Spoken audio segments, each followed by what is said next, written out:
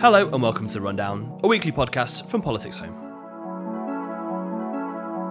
I'm your host, Alain Tolhurst, and with me to discuss the fallout from last week's local elections and where it leaves the Tories ahead of next year's general is my colleague Caitlin Doherty.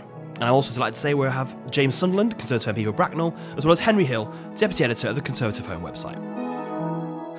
So we're a week on from last week's local elections. We know the kind of the top line figure, which the Conservatives lost 1,000 seats. James, firstly, kind of how do you see it a week on? Is it kind of a midterm blip? Is it people, given the Tories are kicking, is it people leaving you or going to Labour? How do you kind of see it a week on? Well, the local elections in Bracknell last week, they were very disappointing, the results, for a whole variety of reasons. What's interesting here, you've got one of the best run councils in the country. By any metric, his performance is superb. 40 of 40 schools in the constituency are Ofsted good or outstanding. We've got full employment. Lowest 10% rate of council tax in the country for any unitary authority. So the offer locally is really, really good. We're also solvent. We're free of unmanaged debt. And if you look at neighbouring councils in Berkshire, how they've gone, Bracknell is the beacon of hope. So why did it go to Labour for the first time in 25 years then? Well, it's a perfect storm. I think you had a number of councillors that have been there for a long time. I think that new ideas and vision and energy is now required. We didn't work it perhaps as much as we could have done, a bit of complacency perhaps. The national picture I think also certainly played a part in it. But the soft Conservative vote didn't turn up, and what we have to do now locally and nationally is to get back to core Conservative principles, and we need to convince people again why they need to vote for the Conservatives, because I'm afraid the alternative right now, the thought of a Labour government, fills me with complete horror. I mean, obviously, your seat yourself is probably not at risk, really, given the majority and stuff. But there are other areas like Swindon, for example, whose local council went to Labour, and their MPs, Robert Buckland, is definitely under threat. Justin Tomlinson, he's spoken out about this week saying that the Tories need to plot a different course, otherwise seats like his will follow the local council and go to Labour. What do you kind of make of that? I think that's fair, but I think we're all at risk. And I think if you go into this election thinking that your seat is safe, I think that's a big mistake. For me, it's about serving Bracknell. And not a single person in Bracknell will tell you that I'm not there all the time, because I am. We respond to all casework. We are really working hard for Bracknell. And I've met ministers continually for 3.5 years to get a better deal. And if you look at my record on Hansard or in the Chamber, I'm working hard for Bracknell. Yeah. But what I would tell you is that we need to tell people what we're doing. Right. And I think the Conservatives now need to get a lot better at telling people what it is they're doing for them. We've got a whole series of fantastic bills going through at the moment. Rishi's 5 pledges are absolutely right. He will deliver on those. And I'm absolutely clear that following the macro events that we've seen, particularly the pandemic and the Ukraine invasion, and the effect of Brexit, if I'm being honest, I think that the offer will get better and better all of the time. And what we can't afford to do is unseat that good work that's being done. Yeah, Henry, just bringing you in on this. James was talking about whether it's actually maybe the messaging on the stuff is not working. Is it the messaging, or is it perhaps the strategy itself? Do you think that the Conservatives are plotting the right course under Rishi Sunak? Do they need more time, or is it time for a change of tack potentially after what happened last week? Well, I mean, the question with the change of tack is to what? Yeah. Rishi Sunak's 5 pledges. The reason that one of the reasons he's drawn them up is that, with the possible exception of small boats, they're relatively deliverable. And when you've only got about 18 months left until you have to go to the polls, that's important, because you want to be able to go in saying that you have hit these targets. And in that sense, the strategy is perfectly sensible. Where it runs into difficulty is that it's not entirely obvious that, A, the public necessarily understands all of these pledges. You can see polling which shows that a decent minority of people in some cases think that inflation falling means falling prices, which is not the same thing at all. But 2, just the extent to which these goals really cut through to people who, in local government, we're dealing often with services that are struggling. Local authority budgets are stretched.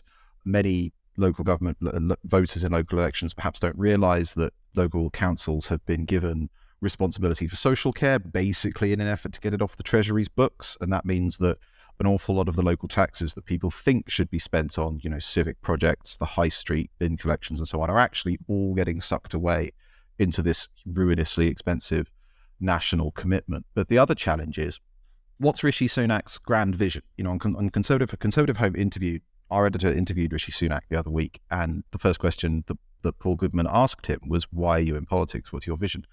And Rishi Sunak just pivoted to these 5 goals. And, the public's priorities are important, but what's the narrative? If you handed Rishi Sunak a magic wand, what would Britain look like?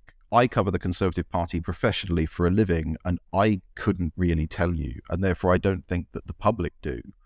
And in fairness to Rishi, how would he possibly deliver this? Ultimately he came to the leadership in the weakest position, I think, of any Conservative leader, at least in government in modern times. He doesn't really have an active mandate. MPs don't think of themselves as having sort of dipped their hands in the blood and committed to Rishiism, whatever that is. Most of the pledges he made in the first contest that he lost against Liz Truss, he actually jettisoned by the second one. So I think he does need to set out a coherent and optimistic vision for why the country should vote Conservative in 2024. The difficulty is getting any agreement on what that is. Yeah, Caitlin, bringing on that, the 5 pledges, though, that he has set out, some of them aren't really in his gift. Things like inflation and debt and all that kind of stuff. It does feel as though some of them are quite hard to deliver, and waiting lists are going up. The backlog is still going up. It's in a sense. Do you think that the local elections, the results there were necessarily a kickback against those 5 pledges, or do you think people don't really understand those 5 pledges either, really? I'm going to sort of split that question in half, okay. Because the first point that you made about the pledges not necessarily completely being in the Prime Minister's gift, I think is true, and perhaps the chickens came home to roost a little bit on that. I think I might be mixing my metaphors there. A few weeks ago, when we saw that inflation, the first month we expected inflation to start to fall, actually it stayed about as high as we were stubbornly expecting. In double digits. Stubbornly in double digits. And that was sort of maybe the first hint that, maybe inflation isn't going to fall as quickly as we had expected. And the pledge is to halve it within a year. And that is starting to feel a little bit, time is ticking, whether that's going to be possible. Whether the response last week was a kickback to these 5 pledges, I would say that might possibly be a stretch, because as Henry mentioned there, I'm not quite sure of the level of awareness that the public has of these specific 5 pledges. I mean, sure, they all relate to things that definitely matter to the public. NHS waiting lists matter to the public. The cost of your supermarket shop matter to the public. But if you stopped the random average Joe in the street and asked them what are the 5 things that Rishi Sunak has promised to do, I'm not sure how many people would be able to tell you. But can they tell that they still have to wait for an NHS appointment? Yes. Can they tell that their supermarket basket is getting more expensive every week? Yes, they can. Did they come up, those 5 pledges come up on the doorstep in Bracknell, James? Yeah, they do. They come up quite a lot, actually. And what are we going to do? Well, the first thing is we're going to reduce inflation. We know that is going to happen, which will benefit everyone. That's the best tax cut ever. Yeah. We're going to deal with the small boats. I know that to be the case because I work in the Home Office, and the Home Secretary is working really hard to put a bill through. In fact, it went through the Commons last week and it's going through the Lords right now. So we know that's going to happen. We've also got to grow the economy. We're going to do that through a variety of ways, through investment, through a good tax regime, but balanced against the fact that we've also got to pay our bills. And we are currently in the red, we know that.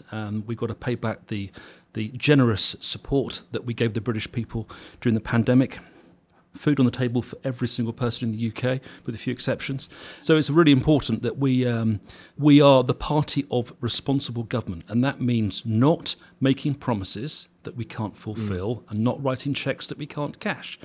For us right now to make fiscal promises, to win the election perhaps, that we can't then deliver is completely wrong. Labour right now are offering billions and billions of pounds of unfunded promises. How are they going to fund it?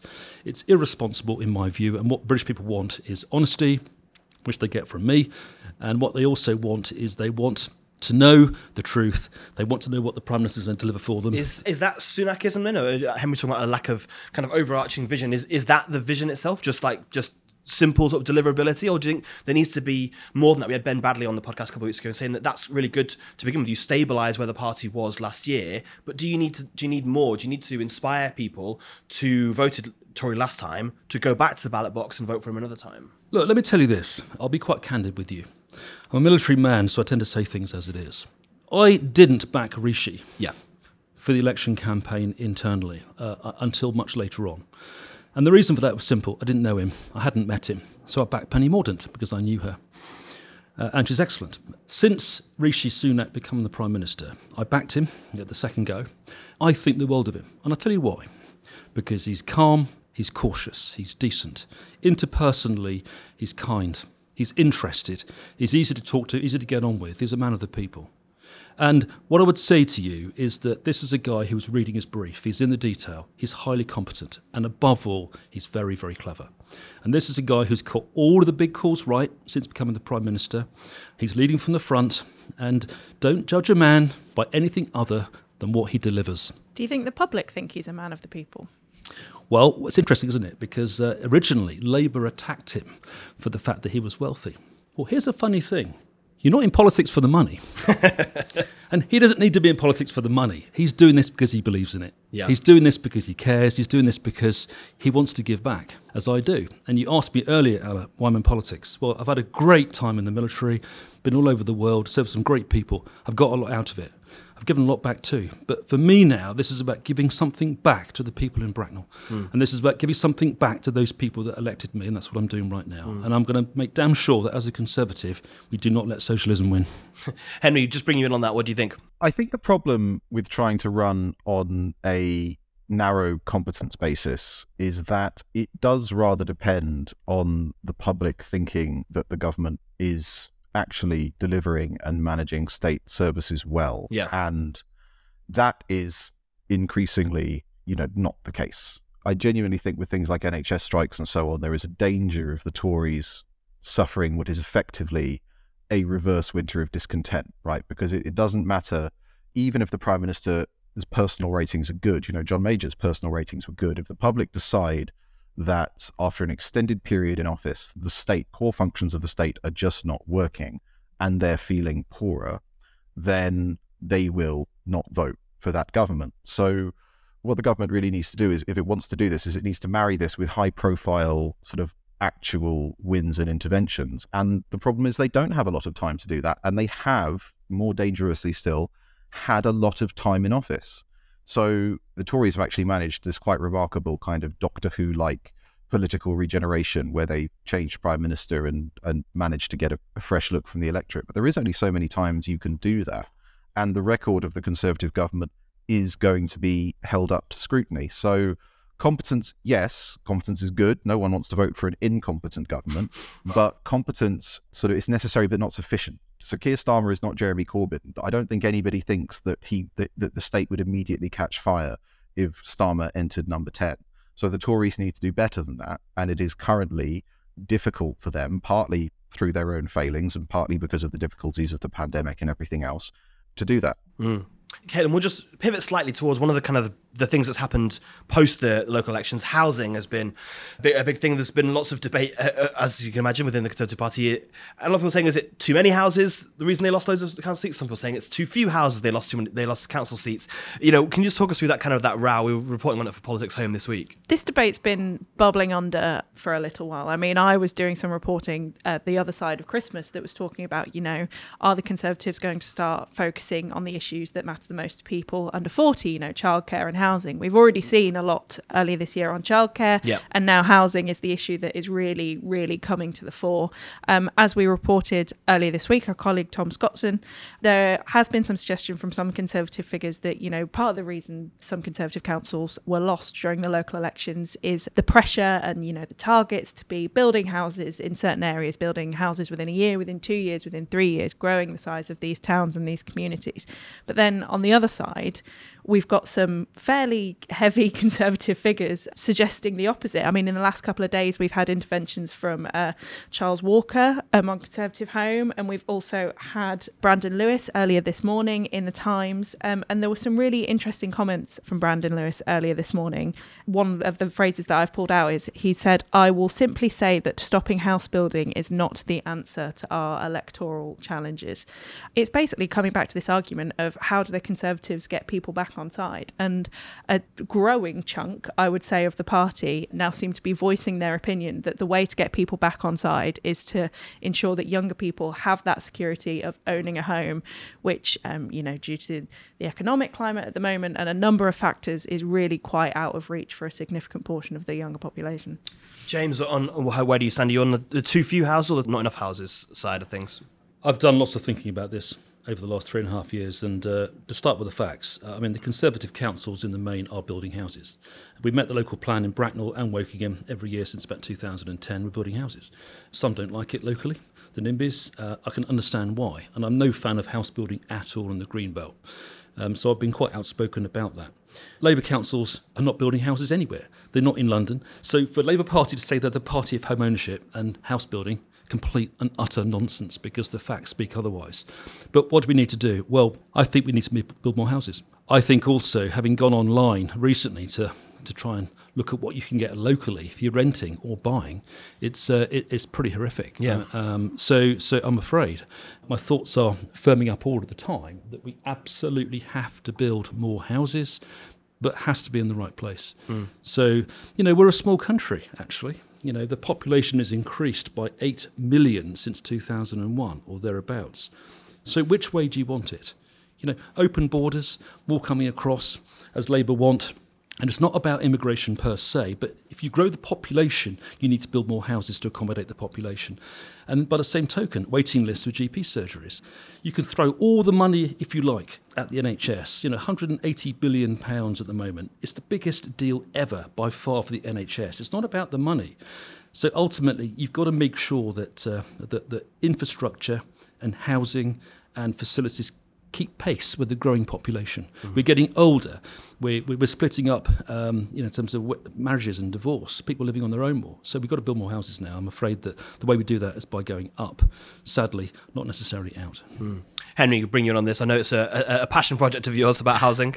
Yeah, so there are a few things to say about there are a lot of things to say about housing. We've not got enough time for everything that you want to say about housing. Yeah, precisely. So the first thing is that building houses in the right place, what determines what the right place is? Because frankly, the right place for meeting most of this country's housing shortage is in either London or in the southeast, in the seats of Conservative MPs. And the one thing that you will always find from most Conservative MPs is that they agree on housing in the abstract, but when they say housing in the right place, what they mean is somewhere else. How far they take that reasoning depends on the MP. You've got Bob Seeley, for example, argues that actually where we really need all this housing is in cities in the north that have suffered population decline, which is an interesting argument. But the truth is that the worst, most overheated, overstretched housing markets are in London and the southeast, and that is where political resistance to building is strongest. The Tories could, if they'd had more strategic foresight, have kind of hived London off and done something really bold in London, but instead they allowed Therese Velas, Ian Duncan-Smith and a handful of other Tory MPs with London marginals to stop them doing that either. The problem with immigration is that immigration is a big national concern, but it's a brute fact that given our aging population, you need working age people from somewhere. Now, there are ways in which you could reduce demand for immigration. The government could have sort of worked and legislated to effectively force British companies to train and invest in training British workers rather than importing skills from overseas. They could have built vocational pathways, created entitlements to lifelong learning and so on. And they haven't done that. The government could also, taking a slightly longer view, have made it easier and more cost effective for working families to have children. If you think back to the row over the 2-child limit for welfare, one of the arguments for that policy was that it was unfair that working families had to make really difficult economic decisions about how many children they could afford and when they could afford them, and families on welfare did not. But it's a sign of how completely governed by short-term Treasury thinking government strategy has been, that the way they chose to resolve that was by restricting welfare rather than reforming tax and child credits and other incentives to try and make it easier for working age British citizens to have the children they want to have. Now, we don't see, and I think this is the reason the government keeps failing to hit this immigration target that it keeps setting itself, we don't see any coherent, joined-up strategy or policy for reducing short, medium, or long-term demand for immigration. And because all of those pensions and social care bills are going to have to be paid, until that happens, we will need to keep having high immigration. And we don't even hear that conversation in too much of the Conservative Party at the moment. Just before we move off housing, so housing is not part of Rishi Sunak's 5 pledges. Would you like to see the 6th pledge added to that, which is after Stop the Boats, build more houses? James, is that the kind of is that the message that could help win an election? Yeah, we do have to find the balance between building on Greenbelt, and nobody wants that, but also building more houses. Yeah. So this is a case, I think, of building in the right locations. NIMBYism, I'm afraid, is very strong in most of our constituencies, hence why a lot of the Conservative MPs sort of rejected the Lichfield table and the proposals that came through when Robert Jenrick was Member of State, Secretary of State. So I think it's about finding a way through the challenge without losing the core Conservative vote.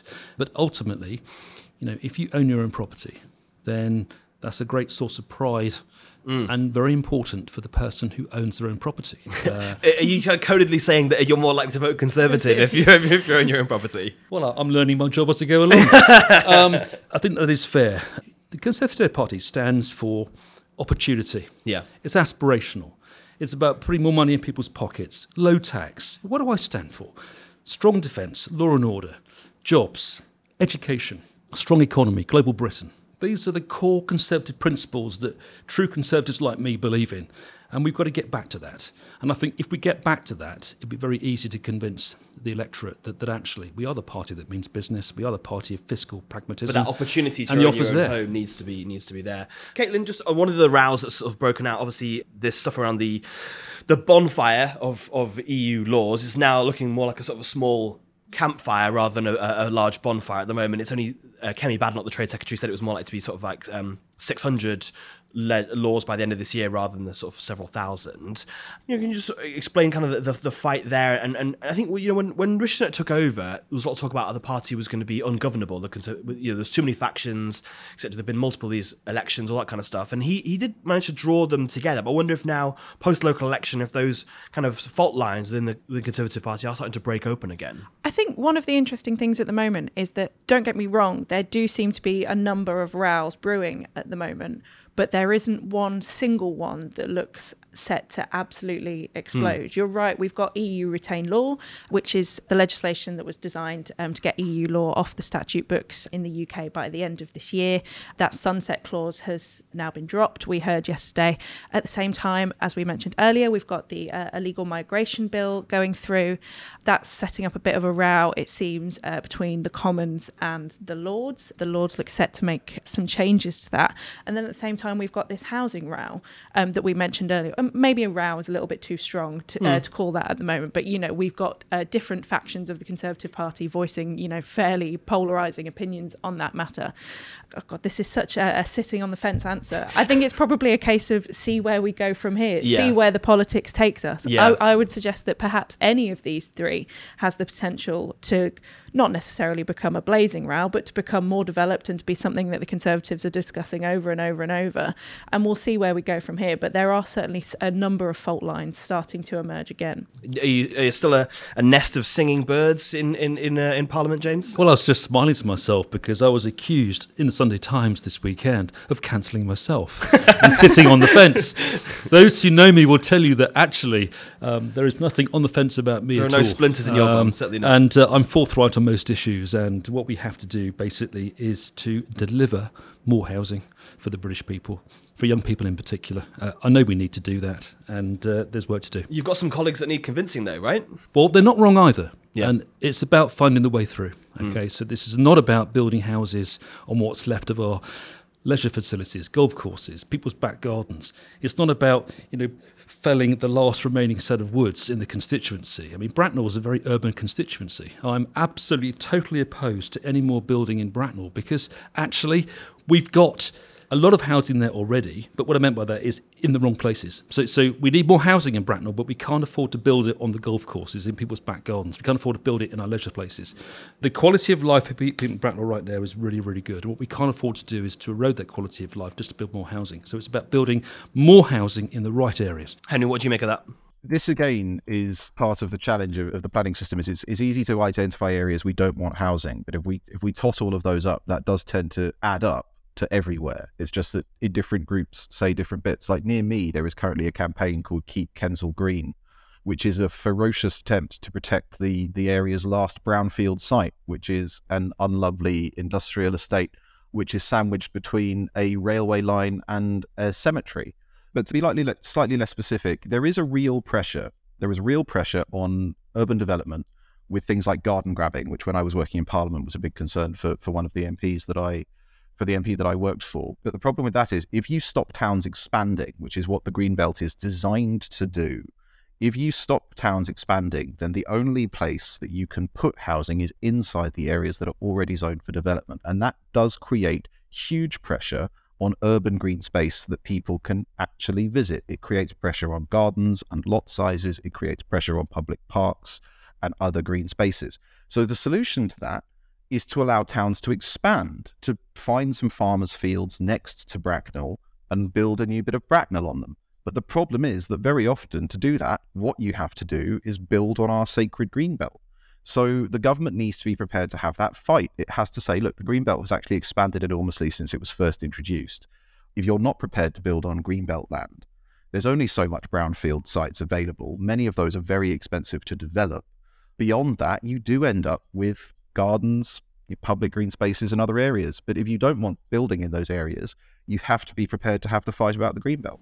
Yeah, that's correct. I think we do need more housing in Bracknell. We know that. More housing in Wokingham as well. We need more housing everywhere. But the point I was making is quite a clear one.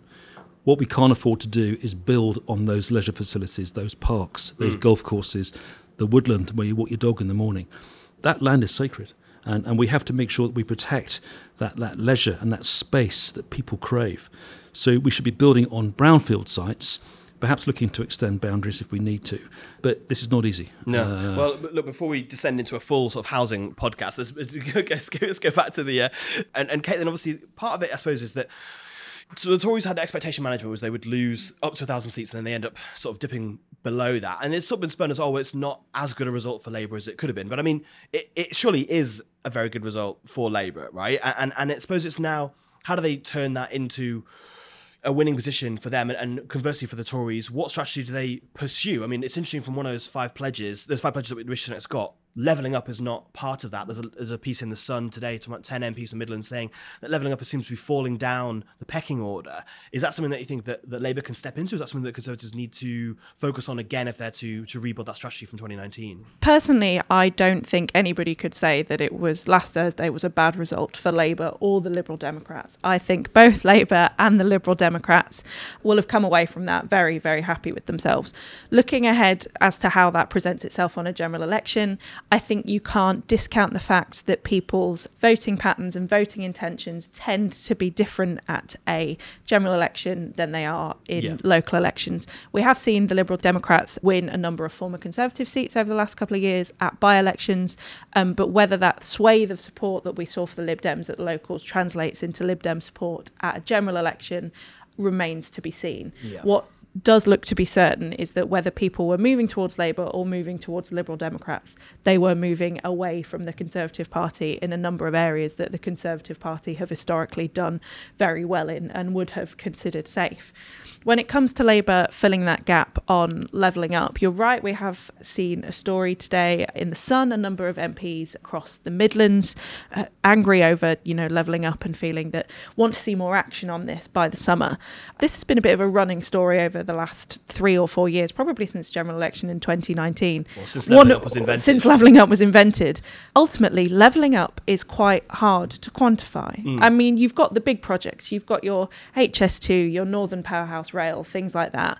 But then does levelling up count as improving a town square? Does it count as, fixing the roads or building a new cycle lane? It's where things sit on that scale and ultimately how that is received in the community where the, in quote marks, levelling up project is completed. Labour have their shadow levelling up secretary, Lisa Nandy. She stands opposite Michael Gove at the moment. Levelling up is clearly a complete passion project for Michael Gove. But I don't think if Labour were to enter government or during these months we now have building up to the general election, personally, I don't think levelling up will get any easier to quantify. And that is probably the thing that both parties are going to have to tackle in the preceding months. It's people clearly have a desire for their community to get better. Yeah.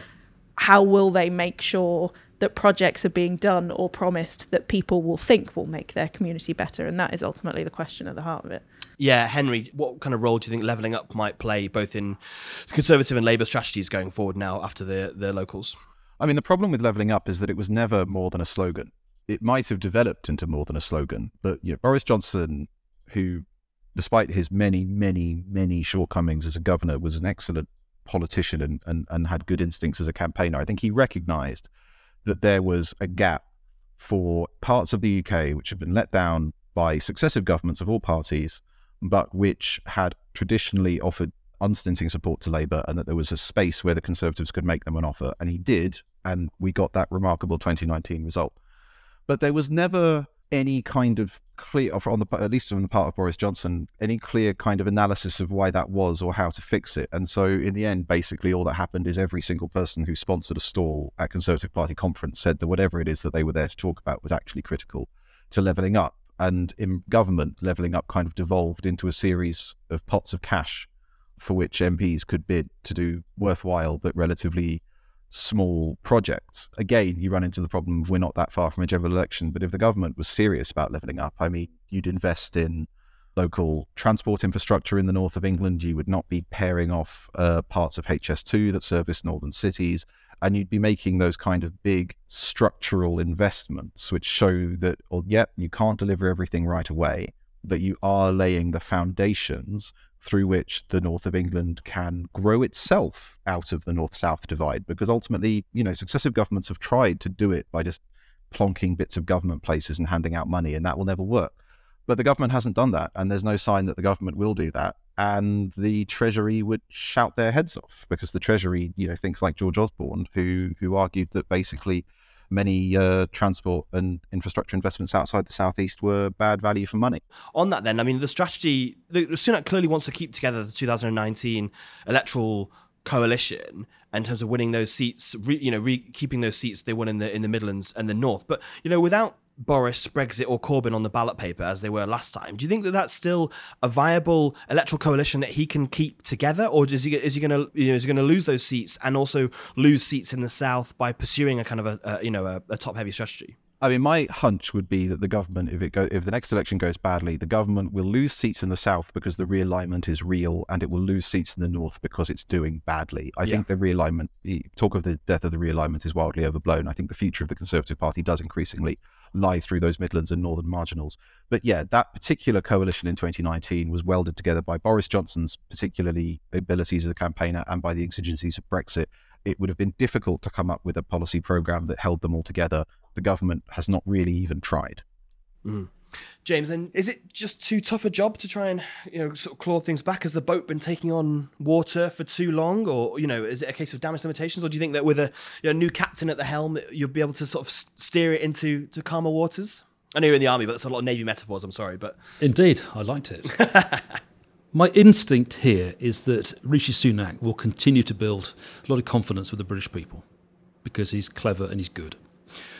I think the polls will close between now and the next election. I think the Conservatives will catch Labour up.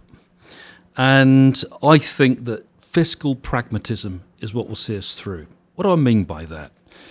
Promising the earth is not responsible politics.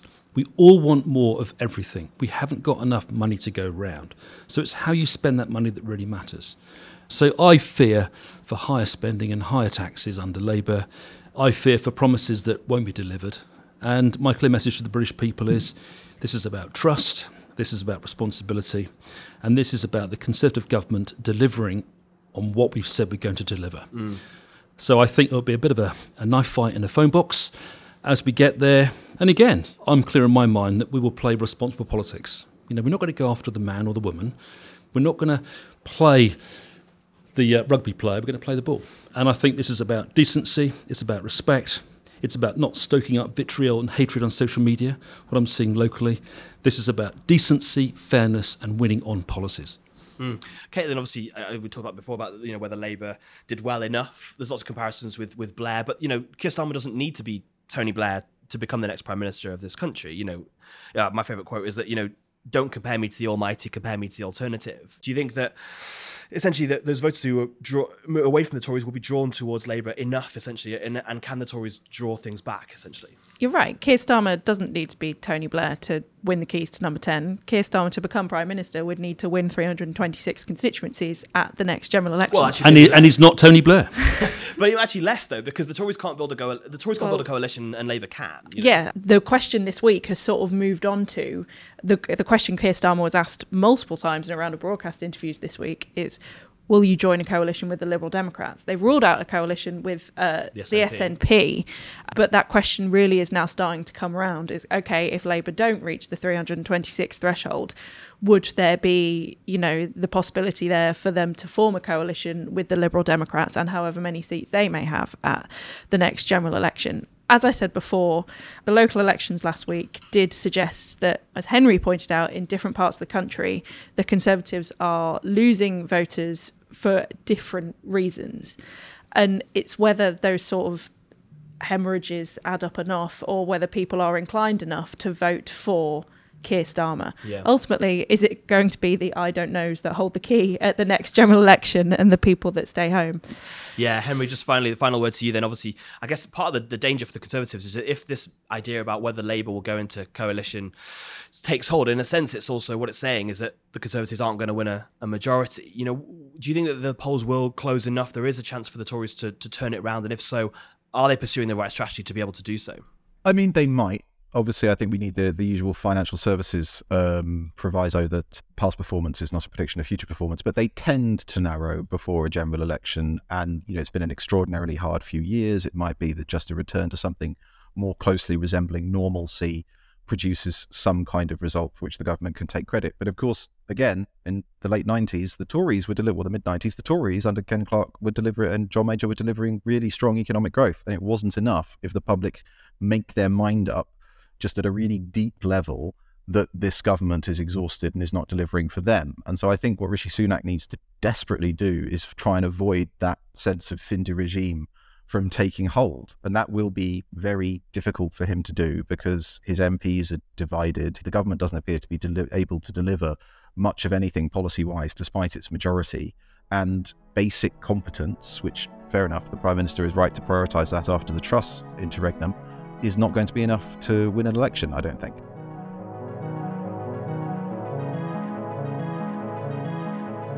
That's all we've got time for this week, but you can read all the latest on the big stories from Westminster at PoliticsHome.com and keep right up to date by subscribing to our 7-day-week newsletters by clicking on the link in the top right-hand corner of the website.